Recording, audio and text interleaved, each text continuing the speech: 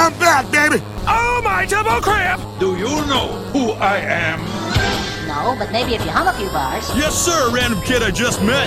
You know, this man's forgotten more about pain than you'll ever remember. About pain. About forgetting about. It's Jake C. Lee. I am the low rating that cancels your program. I thought you were made of sterner stuff. Don't be jealous because I'm attractive. You know what? You just made the list!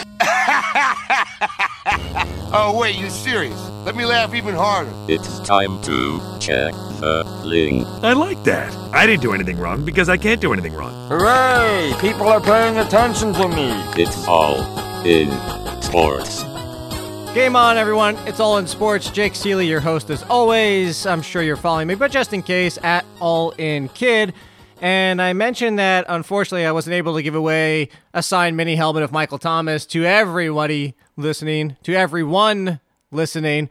But I have a few leftover Check the Link shirts, which I guess people don't want to buy anymore. I guess that was fun last year, and everybody wants the band kicker one. So I got to double-check the sizes, but I'm going to do a little bit of a giveaway. I'll figure it out. So listen on Thursday. We'll do it for, like, hey, right before Christmas. You probably won't get them in time, but you know what? It's a free t-shirt. I don't care if they're there in time. It's free. I'll figure out something to give them all away to you guys and mail them on out. Otherwise, we're going to jump into today's podcast. Again, as always, go to go to theathletic.com/allinsports. You get 30% off if you haven't signed up yet. Baseball season's coming. Still tons of other amazing writers besides myself on there.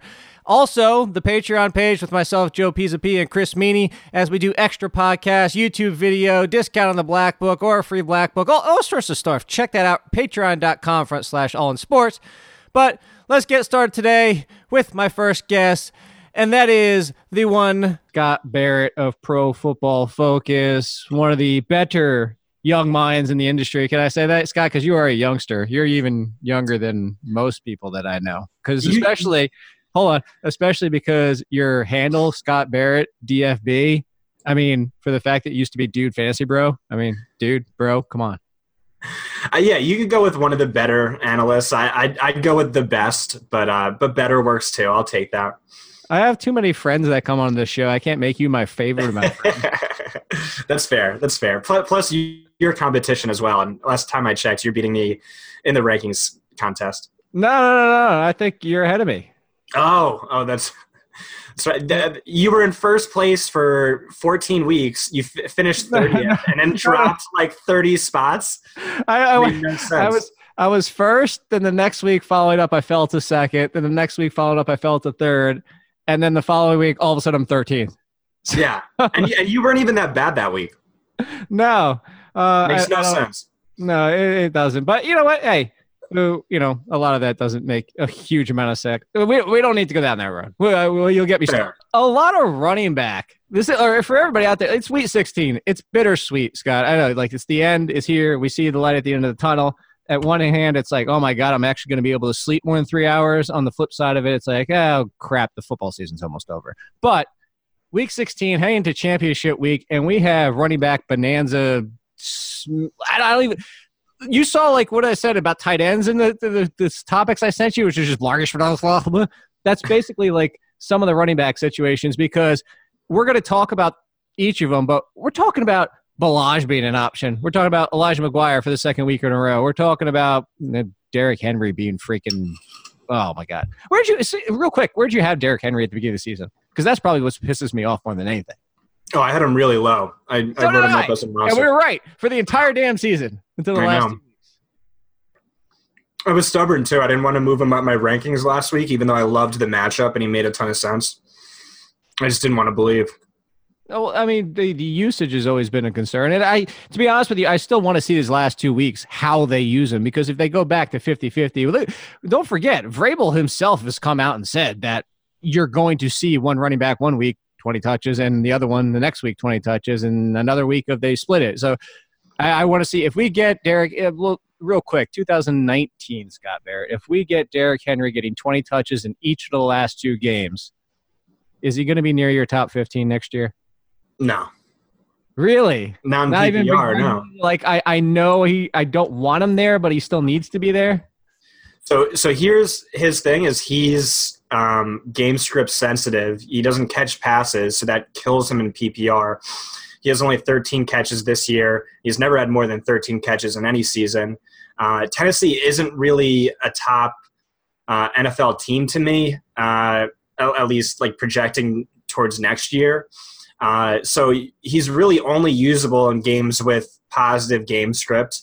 When they're trailing, they're going to go with Deion Lewis, who's the better pass catching running back. So that not only limits his upside, but it caps his, it lowers his floor. It's just risky. And, sure, he'll get those goal line touches. Sure, he looks awesome the past 2 weeks, but he also sucked for 12 other games this year. Well, to be fair, the offensive line is helping some. This. That's a nice offensive line. Yeah, so part of the reason I was so down on him, there's not just the split with Deion Lewis, but what I've said since he's come out of college is the fact that if you get to him – I hate, and I'm sure you do too, the term downhill runner because it's just kind of, what the hell, whatever. But he is the personification of that. Like he gets, 3 steps going and his full head of steam, and he's running downhill. You're good luck stopping him. But the problem is if you trip him up before he gets to the line of scrimmage, good for you. He's not going anywhere. Let's just not forget that before week 14, he was averaging 3.7 yards per carry and 10.7 carries per game. But, you're starting him this week. There's no way you're not starting him this week, especially against Washington, who's been hemorrhaging points to the running back position since week 9. I think they also rank last or second worst in yards allowed per carry. Tennessee should be heavy favorites against Josh Johnson. So, must start week 16 championship week, especially after, what does he have? He has twice as many yards as Marcus Mariota over this stretch, 50 carries, 408 yards, 6 touchdowns. Yeah, you can't bench that at all. He's got almost as many yards, or wait, is it more yards and 1 less touchdown, or one way or the other? The yards and the touchdowns are close from the last 7 quarters to the first 49. So yeah, it's maybe 80% or 85%. Yeah, it's beyond ridiculous. But anyway, let's move on. I don't want to spend too much time on Derrick Henry because I'm just going to get mad again, and that's just going to annoy me. And, right. And you know what? Real quick, when you brought up the Redskins, though, there's a perfect testament, and to get your thoughts on this and I know you pay attention, which is one of your very valuable columns that you have, is talking about matchups for wide receivers, tight ends, slot receivers, and all that type of stuff, which, I do the APA, which I adjust points that are allowed by position. And all these things really help you. But again, to the point of when people try to predict a season or saying oh, well, you have to look at what this team has as their 16-game schedule. You should fade this person. Or looking at season-long schedules because the Redskins are a perfect example of all 3 ways. At the beginning of the season, it was nobody cared about facing the Redskins. Then you get to week 2 or 3, and you're like, oh my God, this defense is one we have to worry about.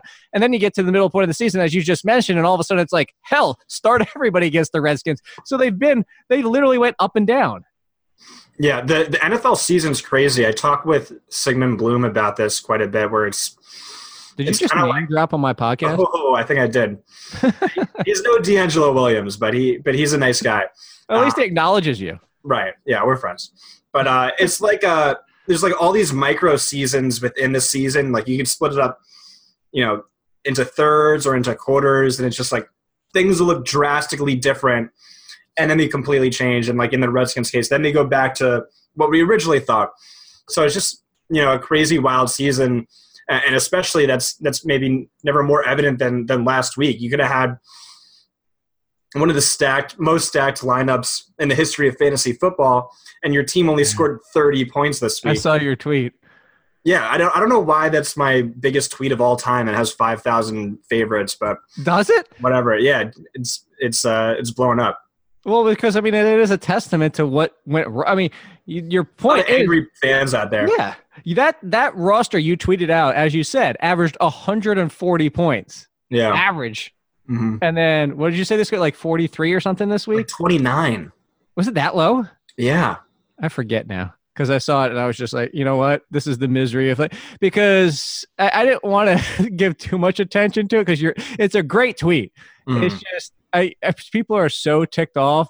And to your other one, which you followed it up with about almost a day ago now when we're recording this podcast, is my mentions right now. Fantasy football is all luck in various capitalized letters and a baby crying. And that's the truth. It's like, while your point is valid and it's funny and it's fun to joke about and to say, like, oh my God, could you imagine this roster of 140 points not even scoring 30? It is always a portion of luck, but it's not that one thing doesn't excuse 15 weeks of what got here. Yeah, it's frustrating, but it's part of the game. Yeah. Luck definitely does play a major role, maybe like 40% if I had to quantify it. I don't really 33. know. Yeah, just I like because that. It's nice. I say it's a third luck, it's a third roster management, and then it's a third the draft. I actually think 33 is a little low. Like if you were in a league where it was just the team with the most points through 16 weeks, I would say that's right. But when you factor in playoffs, I think it gets bumped up to like playoffs or so. Nice.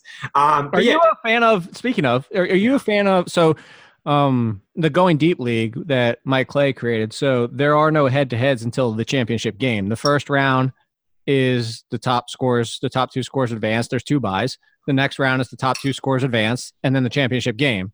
So you don't have really head-to-head in the playoffs.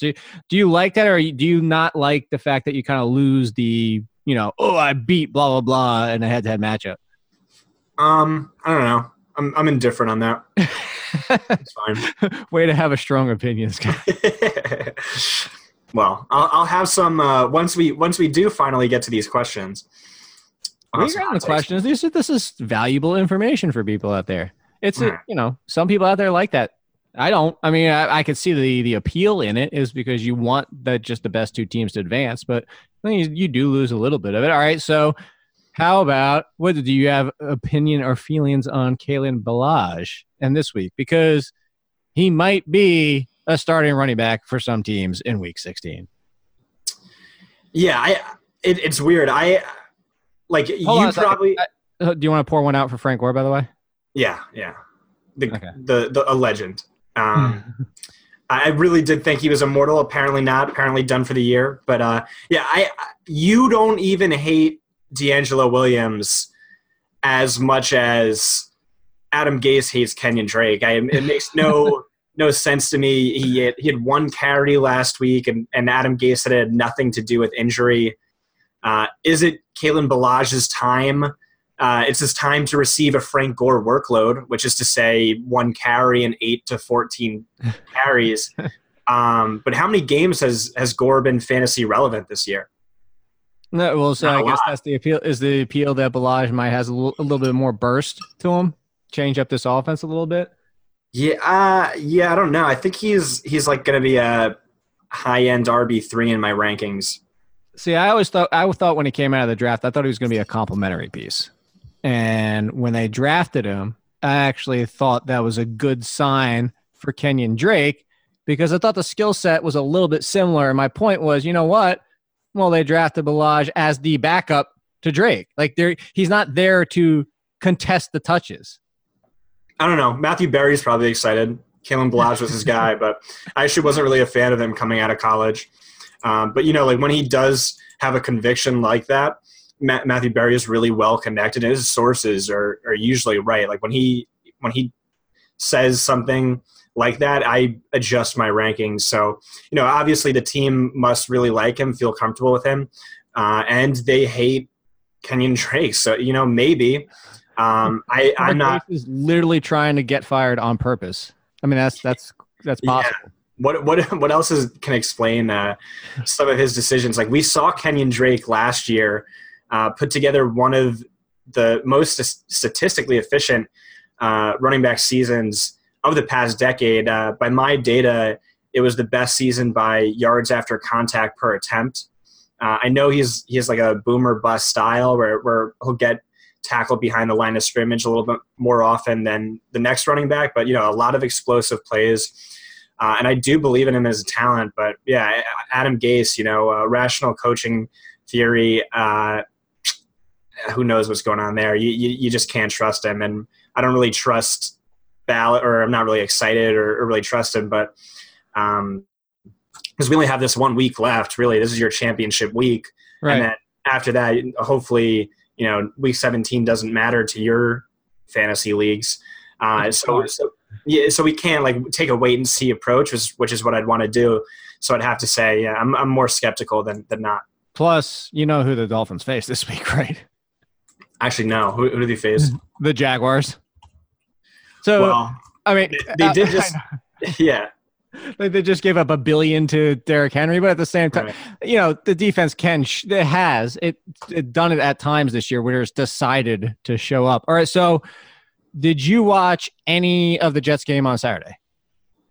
Yeah. Okay, so Elijah McGuire, who I already had opinion about before that game, but watching that game, and I don't know if it was because of the jersey and the same team, but he reminded me a little bit of Matt Forte. And I said, you know what? I kind of, out of college, felt he was a little bit more change of pace, pass catching option, complementary piece at best. Now granted, the yards per carry were not great, but that's the offensive line and the matchup, especially against the Texans, in my opinion, did not help him. Looking at what he's facing this week against Green Bay, and the fact that at times, like I said, he kind of felt like a Matt Forte type. Now, I'm not saying he's Matt Forte in talent. I said type. I think that if you're telling me I need to start Elijah McGuire as my RB2 this week, I kind of feel good about it. Yeah, I wouldn't go so far as to say he's Matt Forte, but he has 17 carries, 4 targets in back-to-back games, 74% of the snaps. I'm down. That's a bell cow workload. Let's go. And he's facing the Packers, which who the hell knows who's even playing for that team this week? Do you think Aaron Rodgers plays? I think he might check out. I think he might just be done. Could be. Yeah, I mean, he doesn't even look interested. Maybe. I don't know. Maybe? Did you watch that game? He's a warrior. No. Oh wait. Well, hold on. Are you an Aaron Rodgers fan? Oh yeah. Who's not? Me? Great. Why? Because he's a dick. Oh, I don't care. People are always just like, how could you root for this person because they're a jerk? And I'm like, listen, these players are just pieces of meat to me.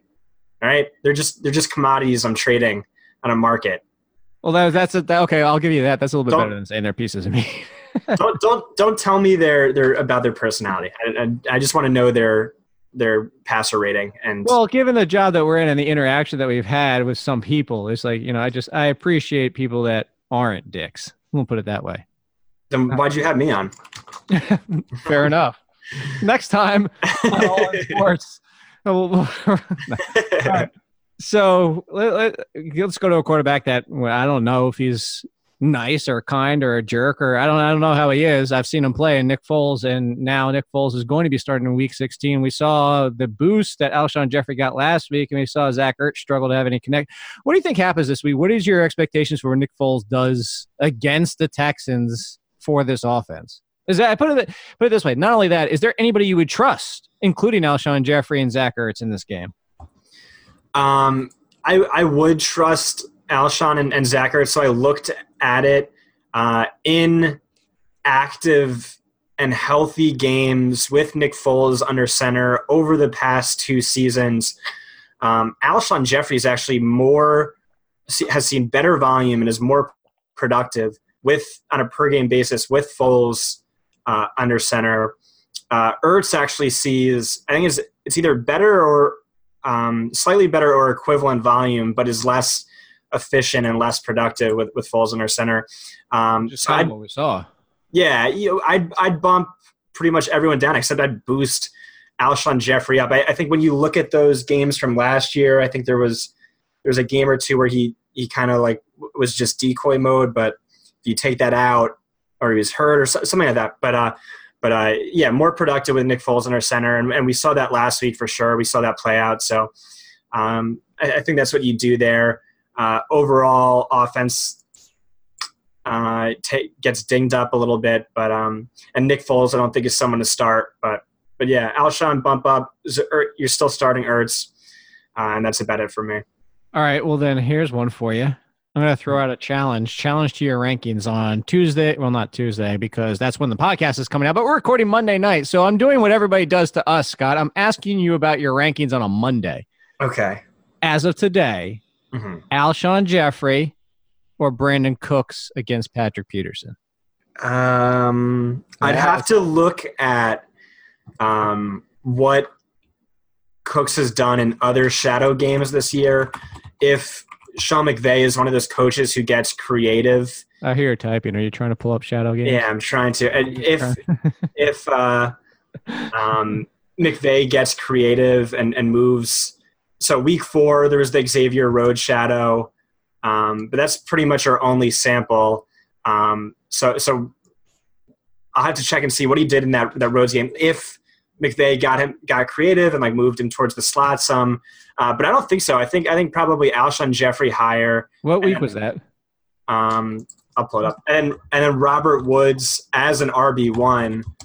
He's been seeing really good volume. He's going to be in the slot and safe.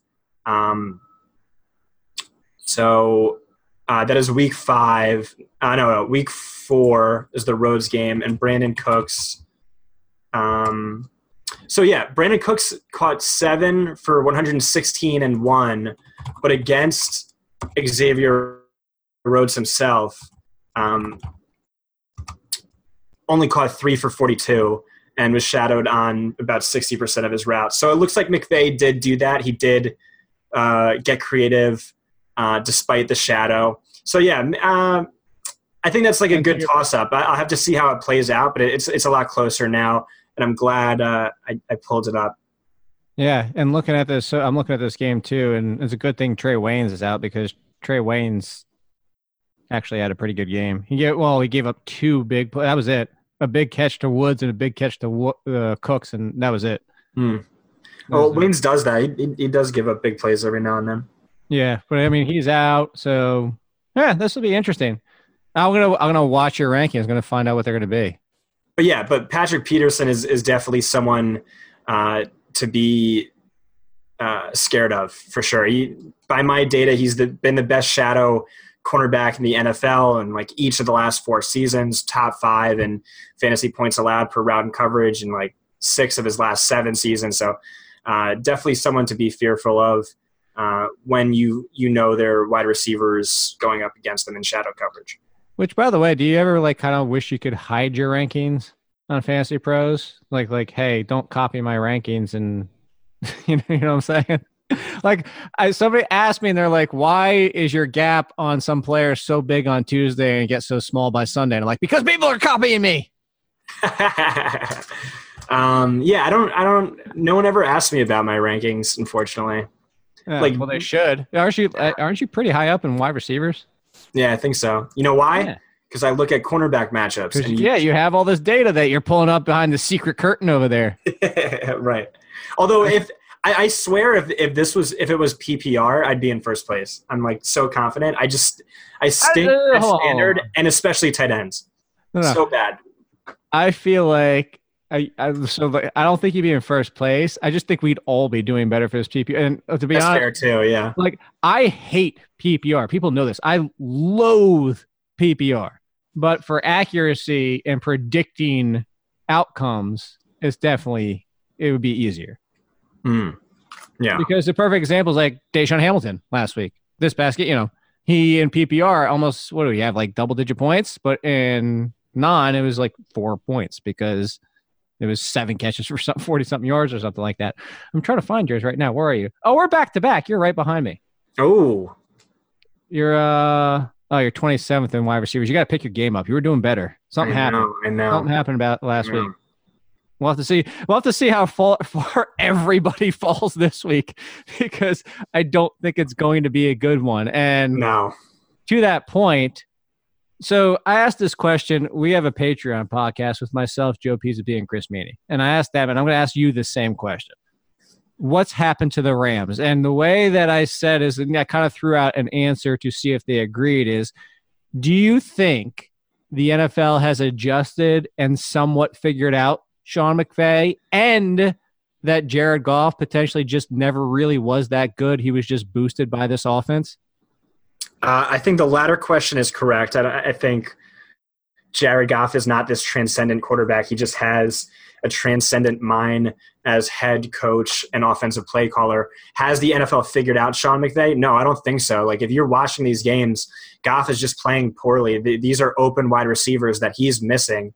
And I think that goes back to what's going wrong with the Rams right now, and that's Jared Goff's quality of play. It has not been good. What's the cause for that? Well, he's been easily one of our least efficient quarterbacks when under pressure this year. From a clean pocket, he's been one of the most efficient. And we saw this not really last year, although we did, but to not as extreme. And then the year before that, arguably like the worst season ever under pressure in his rookie year. But I mean, that was before Sean McVay. So that's an issue. Also, egregious home road splits, especially in terms of fantasy points for Goff. And also egregious splits with and without Cooper Kupp. I think he misses Cooper Kupp, his check down safety valve, and I think that helps explain the inefficiencies when pressured. So I think there's a bunch of factors going on. I still have the Rams super high up in my mental Super Bowl odds bracket, but I wouldn't panic too much just yet. But it's definitely concerning. I'm going to test your PFF knowledge off the top of your head. You ready for this? All right. Where does he rank? Without looking, I want to see if you know off the top of your head. Where does he rank in NFL rating, QB rating, under pressure for quarterbacks that have the least taken 20% of the snaps? So that even includes the Fitzpatricks of the world and stuff like that. I'd say he's 5th worst, 6th worst. 1, 2, 3, 1, 2. Now you made me go worse. Hold on. 1, 2, 3, 4, 5, 6. He's 7th worst. He's 33rd. I was going with the 33rd. Oh, okay. Of how many qualifying? 39. Okay, yeah, all right. So that's big. So you were pretty close on that. So here's look at clean pocket passer rating next, and he's probably top 5. So you don't often see top 5 in one, bottom 5 in the other. So that just I'm going to find that shows you he's almost definitely number 1 in differential, which is a concern. So that's tipping off to defenses that here's how to beat them. Make sure you pressure him. Yeah, there you go. So top 6 v bottom 6. That's an egregious difference. Probably safe to say number 1. Yeah. Do you know who number 1 is in under pressure? By 5 points, by the way. I don't. Clean pocket is Mahomes. Pressure is. He's got kids. Oh, Phillip Rivers. Yes. I was going to guess that, but I don't. A lot of kids. So I was going to bring this up. I was going to bring this up to your point about the under pressure. And surprisingly, the person I'm about to compare him to is 22nd, which isn't good, but it's in front of Aaron Rodgers. Blake Bortles, no surprise. Derek Carr, no surprise. Ben Roethlisberger, though, is down at 29 in QB rating under pressure. But I said to Joe and Chris, when I asked this question, to your point, under pressure, I said he's starting to look like Eli Manning under pressure. Like, he's throwing off balance. He's spinning away from contact that's not even there. He's just like, he looks like the bad Eli Manning when he's under pressure. Yeah, it's definitely not good. I did an article on this in the offseason looking at the most pressure-sensitive quarterbacks who were really good from a clean pocket, really bad when under pressure over a significant sample. Cam Newton was actually probably the most pressure-sensitive. He just falls apart in a pressured pocket. Every time I hear under pressure, by the way, I want to start singing Queen and David Bowie. Well, if you hear me, I did that earlier. Okay, that's what it was then. Under pressure. There you go. That's all you have to do, and now it's stuck in your head. But you know who the most pressure immune quarterback is over the past 3 seasons? Drew Brees. I'll give you a hint. He is the most like DGAF, YOLO, obvious. Jay Cutler? Yeah. How funny is that? He's like the same quarterback when under pressure as when he just doesn't care. That's what I was going to say. That's when you said it. That actually makes sense because he's like, whatever. I'm still going to throw a ridiculous ball anyway. I love when the stats just like perfectly match up to your prior held convictions. You know, it'd be really good. I don't know if you did, but to take that study you did and then also compare it to the quality of pass protection for offensive lines. Yeah, so I have another stat that looks at pressure rate contrasted by time in the pocket. So if you are pressured at a really high rate and you're like getting the ball out really quickly, that's a sign you have an atrocious offensive line. Hold on. So to your point, now again, for everybody out there, we're recording this on Monday Night Football. For the people that were watching Monday Night Football, so we just got Cam Newton trying to escape pressure from Cameron Jordan, and he did, and he rolled out to the flat right side of him. He has Christian McCaffrey wide, flipping open 7 yards over the middle of the field and throws it about 4 yards short. Exactly to your point of what we're talking about. That's so funny. So there you go. Look, proof in the pudding as we're recording this podcast. I want to go back to the Giants and the Derrick Henry and everybody and their brother running all over this team. That, you know, I understand Damon Harrison is one of the best run-stuffing defensive tackles in the NFL, but good God, I did not expect the Giants defense to go from pretty dang good to just throw me back there and I'm going to get 60 yards. 10 yards. But just anybody could run against them. And now we get Marlon Mack, who nobody probably got the benefit of using last week because nobody probably trusted them in the playoffs if you even got there with Marlon Mack. But so this is going to be similar to Derrick Henry. It's like we had the Derrick Henry game, and people throw him out there last week against the Giants because it's like, all right, I missed the first game, but now it's a great matchup. Is Marlon Mack going to do the same thing? Is Marlon Mack going to have the Giant game people missed last week, and now he's getting the Giants? It's going to be like, all right, now I get the benefit, at least in the second game. Yeah, so the way you posed this question to me initially was, is Marlon back? And I don't think he's back, but I also don't think he was ever gone. I think he is who he's always been, which is a should I have said back to that 2-game stretch? Yeah, that micro seasons within a season. We're like, Marlon Mack is transcendent and a league winner. The inception of Mack. Right. No, he is who he's always been, which is to say he's a committee running back who benefits more from positive than negative game script. When there's a negative game script, that's when Nyheim Hines comes in, steals touches. He does better against run funnel defenses.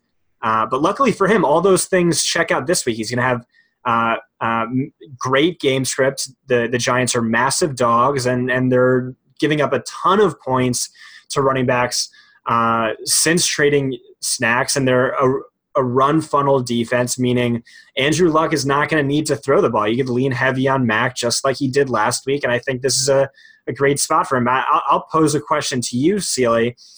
Where does – When were we in high school? Nice. Jacob. Where does – Not even my name. Whatever. Where does Mack rank in your rankings this week? I see what you did. So you're asking me a rankings question as of Monday night. Yeah. Before my projections are done. Yeah. Off the top of my head, if I had to guess a spot, I will say Mack checks in RB 14. That seems low. There's a lot of people I trust more. I'm Philip Lindsay or Marlon Mack? Who do the Broncos have again this week? Broncos have at Oakland on Monday. Oh God, at Oakland on Monday. Look at that. That's a tough one. That's going to be. I think you know what? Because they're kind of identical in usage, where they're not given a bell cow workload. But the thing is Lindsey's got two people to deal with, where Mack's only got one. I think I would lean Mack. Actually, I know I would lean Mack. Yeah. All right. I think that's right. He might. Maybe he. Lindsey also only has 54 yards rushing over his last two games. Yeah, let's see. That's what I'm saying. You got the two other people to deal with. Devontae Booker was out there again. I got to tell you what. I'm really tempted to have Nick Chubb number 1 this week. Who do the Browns play? Home against the Bengals. Oh, that's nice. And I wouldn't be surprised if Duke Johnson even saves somebody's butt in a deep PPR league this week. I mean, it's the Bengals. You want to talk about a team that makes the Giants defense look capable? Let's talk about the Bengals. Good God. Yeah. I think you're going to be pretty succinct with this answer because I talked to you before the show and you gave me 4 words. But people need to know Aaron Jones could miss this week. I mean, he sprained a ligament in his knee, so usually players don't come back and play immediately the very next game. I know a lot of people out there don't like Jamal Williams. They're like, it's just Jamal Williams. He looks like he's running insane. And I'm not going to disagree with any of these things. But you're talking about Jamal Williams against the Jets defense on the flip side with the Elijah McGuire situation, who have been pretty forgiving to running backs, who's probably going to see 15-plus touch. I mean, who else is he sharing touches with? So you got to say he's going to be top 20, right? See, I don't know. I just hate Jamal Williams. Just hyper inefficient by any measure, and especially when compared to Aaron Jones, and that's never a good sign when one of your own teammates. All right, well, here, hold on. Doubling your Let me play devil's advocate in the positive way. So maybe Angels advocate. I'm going to try and spin a little bit of positivity. Okay. Yeah, a little bit of positivity onto Jamal Williams. I'm going to say the same thing I said to him when he came out of the draft. And it's a positive outlook for him. But somebody that used to play for the Packers, he's the James Jones of running backs. He does a lot of things good. He just doesn't do anything exceptional. Like, he's a very good pass blocker, but he's a good runner. He's got I wouldn't say that. At least elusiveness, okay speed. He's some toughness between the like he does everything James Jones level, and I think that's fine if you're going to get 15-plus touches. I think he's a little more below average than that, but Angels advocate, he is going to see. I know we did. It's official. He is going to see a bell cow workload, I think, just due to injuries, the trade of Ty Montgomery, and that's great. The issue is, he's gotten very close to that before, even earlier this season, and he did nothing with it. And, very few productive games throughout his career, despite quite a lot of games with a heavy touch workload. I don't think he's top 24. I think he's definitely top 30. Maybe borderline top 24. We're looking at so because here's an example. So let's talk about two situations, and then I want to talk, and we'll finish out. We just talk a lot of running backs today, and because we're going to finish out with some top end talented and on a positive note. But we had two situations where we might be seeing a timeshare now. So the first one is more concerning than the second one, at least in my opinion. Let's talk about the first one first, and that's the Kansas City Chiefs. So Spencer Ware looks good in replacing Kareem Hunt. Spencer Ware gets hurt, missed time. Damian Williams, who in that game was fine, got a touchdown, but if you looked at the yards per touch and watched the game, did not look as good as Spencer Ware. But now you have last week's game where Damian Williams looked really dang good. So Kansas City Chiefs this week in their game, and they play on the night game, Seattle on the road. Damian Williams, Spencer Ware, are we in for a timeshare, or are we in for a lot of frustration? I think both. I think it's a timeshare, and it's a lot of frustration. We saw, 2 weeks ago, similar work. I think identical targets, maybe like 15 to 8 carries in Ware's favor. I think we probably see that again. Maybe a little bit more for Damian, or maybe he is used more in a scat back role. I think he should be. But yeah, it's going to be like Charkandrick West and Spencer Ware. What is it, 2 or 3 seasons ago? And, that was frustrating and annoying, and good luck picking which one does better. I don't know. I don't have a good read on it. And Charkandrick West. Yeah.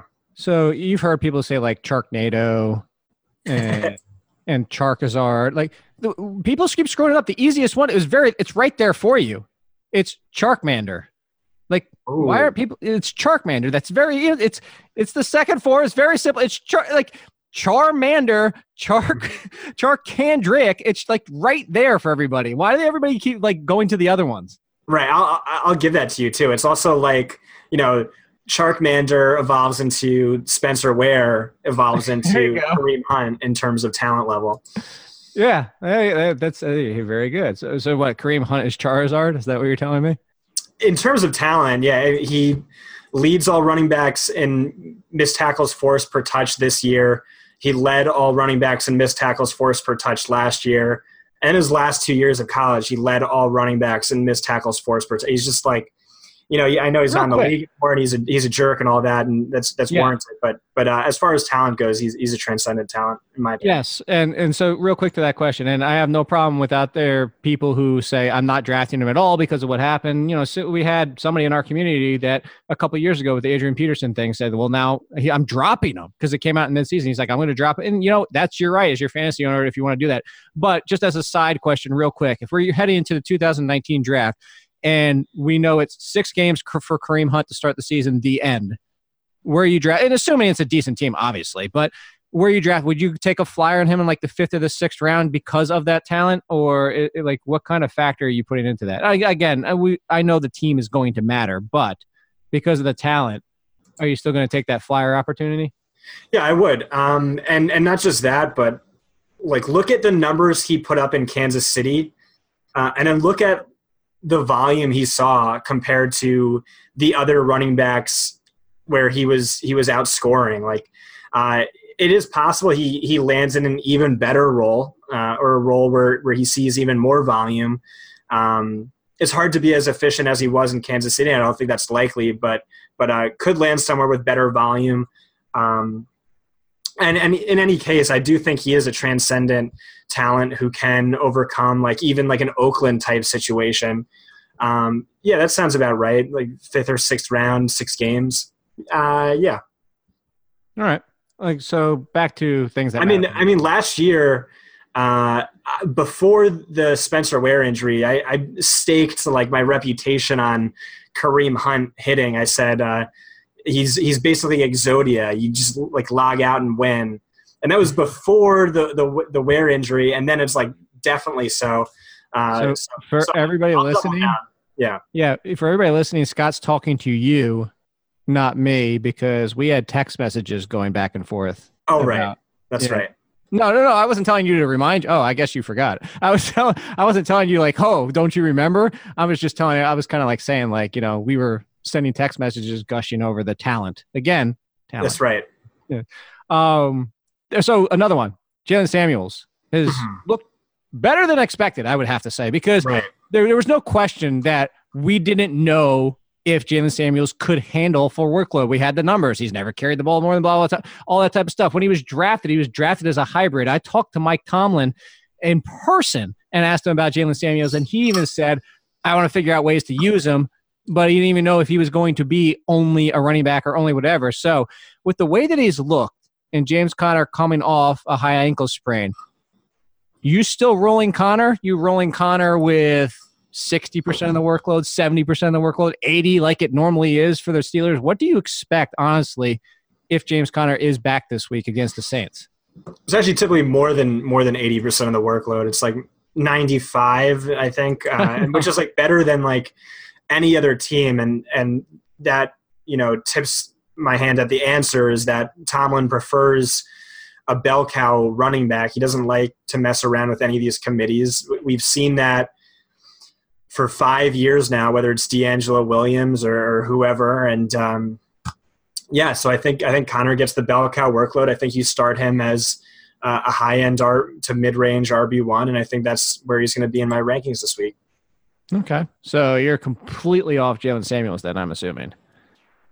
I'm not playing him, no. Okay. Would you play Zach Zenner? I'm not telling you. He's in a 3-way running back by committee situation. I think he's kind of in the lead, but yeah, it's a lead split 3 ways. It is. Not a bad offense. And they're facing the Vikings. And it's Zach Zenner. So no. That's my answer. Okay. Let's talk about some really good running backs. How about that? All right. Ezekiel Elliott. Okay. I thought you were going to say the other person on the list, and I might fight you. No. Yeah. I was going to say Ezekiel Elliott. I was going to say Ezekiel Elliott rebounds, ? Against the Buccaneers at home this week. Yeah, I love how he scored, 17.8 fantasy points, and it's I hope he rebounds. But that's true. That's his absolute floor. Thank you. That's what I said after the freaking game for the Chiefs. Was oh, Mahomes got me 18 points. I'm so ticked off. I can't believe it. 18 points is like his floor. Yeah. Like, worst case people? scenario, that's not going to happen again. But Okay, sorry to cut you off. Go ahead. They got shut out, and they were averaging like 24.4 points per game since week 6, which is pretty good. I think it's like top 12. But his volume is like almost like the best I've ever seen. So over his last 6 games, he's seen 137 carries and 48 targets. And by my data, that you have to remember, like in PPR leagues especially, but in all leagues, targets are worth more for running backs than carries. You just a higher expectation of yards, also that reception bonus if it's there. So in PPR leagues, if you factor that in, that those 48 targets, which is more than he's ever had in a single season, that he just had across his last 6 games, this 6-week stretch for Elliott is the 10th best since targets became a stat in 1992. The only other names above him, LaDainian Tomlinson, Steven Jackson, Priest Holmes, and one Le'Veon Bell season. So ridiculous volume. He has a great matchup this week against Tampa Bay. I could see him just dropping the hammer and swinging leagues this week. Do you know the last time he didn't have at least 5 targets? 8 weeks ago? 1, 2, 3, 4, 5, 6, 7, 8. Yeah, depending on how you want to cut off 8, you're right. Because it was against Jacksonville. He had 1, but he only had 106 rushing yards and a touchdown in that game too. So screw Ezekiel. He's Elliott. no Derrick Henry. I know. Ezekiel Elliott with his 128 total yards. Right. Idiot. Throwing my team. God. I wish I could complain about my running back getting me 12 standard points and what, as you said in PPR, and that would be like a complaint. Please do so. Were you going to say, when I was going to say talk about better running backs, where you thought I was going to bring up Leonard Fournette? That's right. No, because I wasn't, because I've never been a huge Leonard Fournette fan. He is volume, as we've seen so far for his career. But I put WTH because it's not WTH in just like what the hell happened last week, where he got 2 snaps and 1 touch in the second half. And it's not just the fact that they used Williams, who was Williams even drafted? He was either a 7th rounder or undrafted. To get a look at him, like, really? My question is, can you even use Leonard Fournette this week with what just happened? Yeah, you can, just because the volume's there. But it wasn't. I mean, not really last week, but before that, he had 28 carries, 2 targets, 18 carries, 3 targets, 14 carries, 3 targets. So he's still definitely startable, but let me explain what's going on. First of all, please do. Well, actually, real quick before you do, who do you think's trying to get fired more, Marrone or Gase? Oh, that's a great question. Yeah, and now they're talking about Tom Coughlin returning to coaching. He's just 100 years older than whoever is starting quarterback. At least he's in Jacksonville, so his face won't turn beet red in 3 seconds. So he doesn't. That's have to right. That. So I never really liked Fournette. Some of the PFF analysts we had said, listen, this guy shouldn't even be taken in the first round or the second. And I put out an article that was Dalvin fantasy Cook, or the draft? The NFL draft. Okay, I just wanted to clarify. Yeah, and we loved Kareem Hunt, we loved Dalvin Cook, we loved Christian McCaffrey, but Leonard Fournette was a guy the analysts I'm closest friends with were most skeptical on. And I had this article that came out saying Dalvin Cook is vastly superior to Leonard Fournette as a talent, and I got so much heat for that. But when Cook is healthy versus Fournette, that looks like an easy win for me, I think. But, as much as I, piled on him, I loved him for fantasy because I knew the touches would be there. What's happening now is, teams are selling out to stop him. They're not worried about the quarterback in Jacksonville. They're loading the box, and it's really, really hard to run against a loaded box. And then on top of that, he's not getting good game script because this team is not good. The offense is atrocious. They've lost 5 consecutive games. You're not going to be running the ball when you're losing by 21 points. luckily, the matchup's not that bad this week. Miami gives up a lot to running backs. You're still going to start him, I think, as like a high-end RB2, low-end RB1. But, yeah. Marlon Mack or Leonard Fournette? Yeah, see, like that's a legitimate question now. I'd say Mack feels safer. Philip Lindsay or Leonard Fournette? I'd probably Fournette. I think you're right on that call. Here's the most important question of this: who's the best friend at Pro Football Focus? Who's the best one? Oh, I can't leak that. Everybody wants to know who. How do you rank your friends at Pro Football? Oh, I thought I was about to get you. I thought you were about to say. Oh, okay. Take it back. All right. So you said that with the Dalvin Cook situation. So before I let you actually, is there anybody else you want to talk about real quick before I let you out of here? I would say I wanted to pick your brain on Joe Mixon and Dalvin Cook. No. So Cook, I think, ranks third in fantasy points the last 3 weeks. Mixon, I think, ranks second of the last 2 weeks. Do you think either of those guys could be league winners for you this week? They're both in good spots. They're both seeing great volume in recent weeks. 11 billion%. So if you want, so Joe Mixon's draft, pure talent wise, I had him number one. Dalvin Cook's draft, to your point, I had him in the discussion, depending on landing spot, as being top 3 because I was with you for what you guys are talking about. But I kind of I towed the line, not intentionally, but it did matter. Like, what is Christian McCaffrey's use going to be? Is it going to be what we saw this year, or is somebody going to bring him in and use him 12 times a game? So I am and have been a huge supporter of both running backs. So you're asking, the reason I say this is because you're asking somebody that's also kind of looking through them for, like, I'll make apologies for them.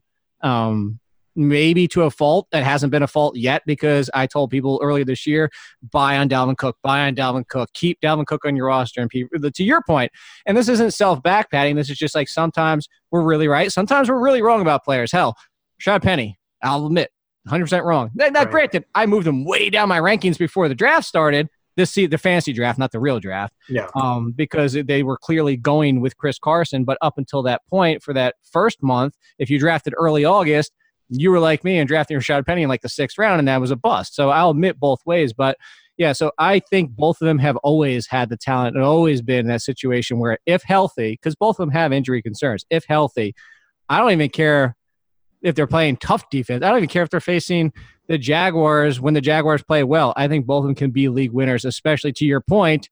One gets Cleveland and the other, I think there's another really good one. You just said it's a good matchup for both of them, right? Oh, Detroit, because we mentioned earlier before about Zach Center. Yeah, so, you know what? To your point, Scott, the Lions' defense has actually been very good against the run since they got Damon Harrison. And I'm not concerned at all about Dalvin Cook because we saw it last week. Passing game, he's great. Joe Mixon, passing game, they're great. They're both exceptionally talented. You disagree at all? No, I agree. One more question for you. Wait. Why does this turn into like just Scott Barrett's All in Our Sports podcast? Hey, guys, you're listening to the Scott Barrett podcast. We have on Jake Seeley. There you go. First question. What about Tevin Coleman with Ito Smith out? Oh, fire up Brian Hill. Against Carolina, I'm not that excited. Like, here's a question for you to come back. We're going to play this game at the end of the show. Has any player lost more free agency money than Tevin Coleman? Oh, man, I know. Maybe that was their plan all along. Is that what it was? Yeah, I was telling everyone in Dynasty to go out and get Tevin Coleman because he's going to be this monster like free agent acquisition at the end of the year. And I don't know. He's like being outperformed by Ito Smith. That's right. I was going to say, watch him end up back with the team next year.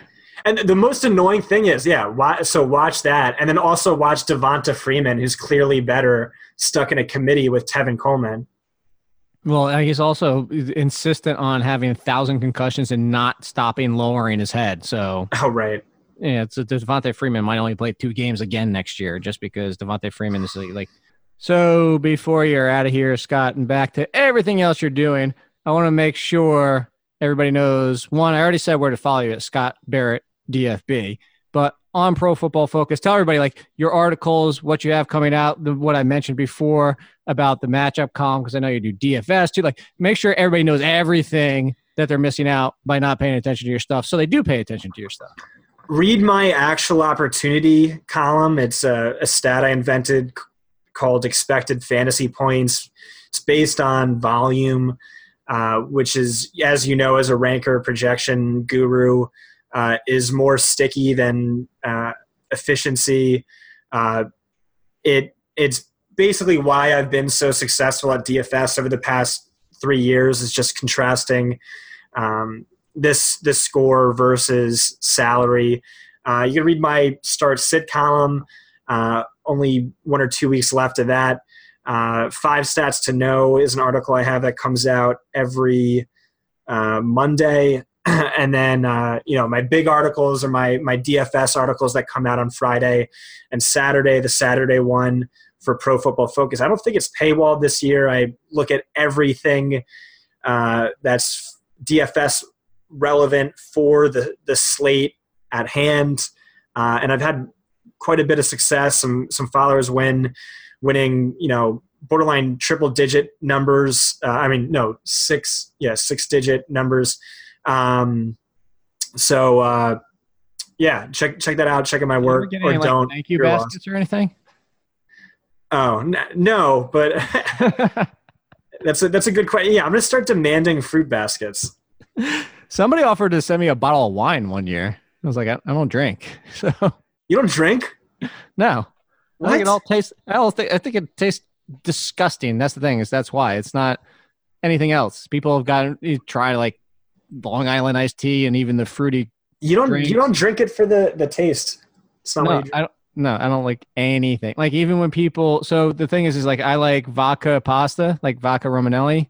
Love that, but the alcohol's cooked off. I love bourbon chicken. You don't get drunk. No, yeah, but that's the thing. So the stuff is cooked off. The actual taste of the alcohol is like everything is ruined for me. Like we had a girl come over and make a dessert, and it was a dark chocolate bourbon cake, and she apparently it didn't finish burning it all off. And I took a bite, and I was like, "There's something wrong with this." And it's just the taste for me. It's one of those things. It's just I have a palate that hates it. First of all, why do you have like girls coming over making you extravagant desserts? It's for our church community group. Oh, okay. I have a singles community group on Friday nights. Why wasn't I invited? You want to drive down 6.5 hours every time? Oh, I guess not. That's fair. Yeah. But yeah, are you coming to the drunk cake? Are you coming to the FSTAs? I am coming to the FSTAs. Yeah. All right, I'm getting you hammered. It's impossible because it's not happening. Have you ever had Jameson and ginger ale? I've tasted most everything. I don't want it. All right. I won't. To the listeners at home, I'm going to peer pressure him. I'll let you know how it goes. I'll tweet about it. Guess what, Scott? Yeah. You're not the first. You won't be the last, but you will, just like the rest, fail as everybody who tries to challenge me. Okay. All right. I'll still try my hardest. We'll see. As we get out of the show, by the way, Scott, the person winning right now the Showdown Classic on DraftKings, has both the Saints Panthers defense and Will Lutz. That's how bad. Oh wow, it was. Wow, that's all you need to know about this game. And the Saints are in this captain spot. Oh, Scott Barrett, everybody, one of the best, one of the young bright minds, and yeah, I'll say you're inside my top 5. Does that make you feel good? Oh yeah, I like that. And Jake, yeah, you're one of the old bright minds in my top 5 as well. Thanks, I appreciate that. Once again, that was Scott Barrett of Pro Football Focus. Lots of insight, stats, and so forth. You know the deal. If you haven't been to Pro Football Focus, check it out. It's all the advanced stats that you could want, including some of the stuff that you've seen from Next Gen Stats, like James Coe talks about when he comes on Thursday, from the NFL side of things. But Pro Football Focus has theirs. They have Scott Barrett. You should be checking it out and listening to them. And I'll be back tomorrow, as I said, for Patreon, Thursday for James Coe, and another special guest on Thursday. And then a special show in general next week for the Christmas week. But until then, I'll talk to you later.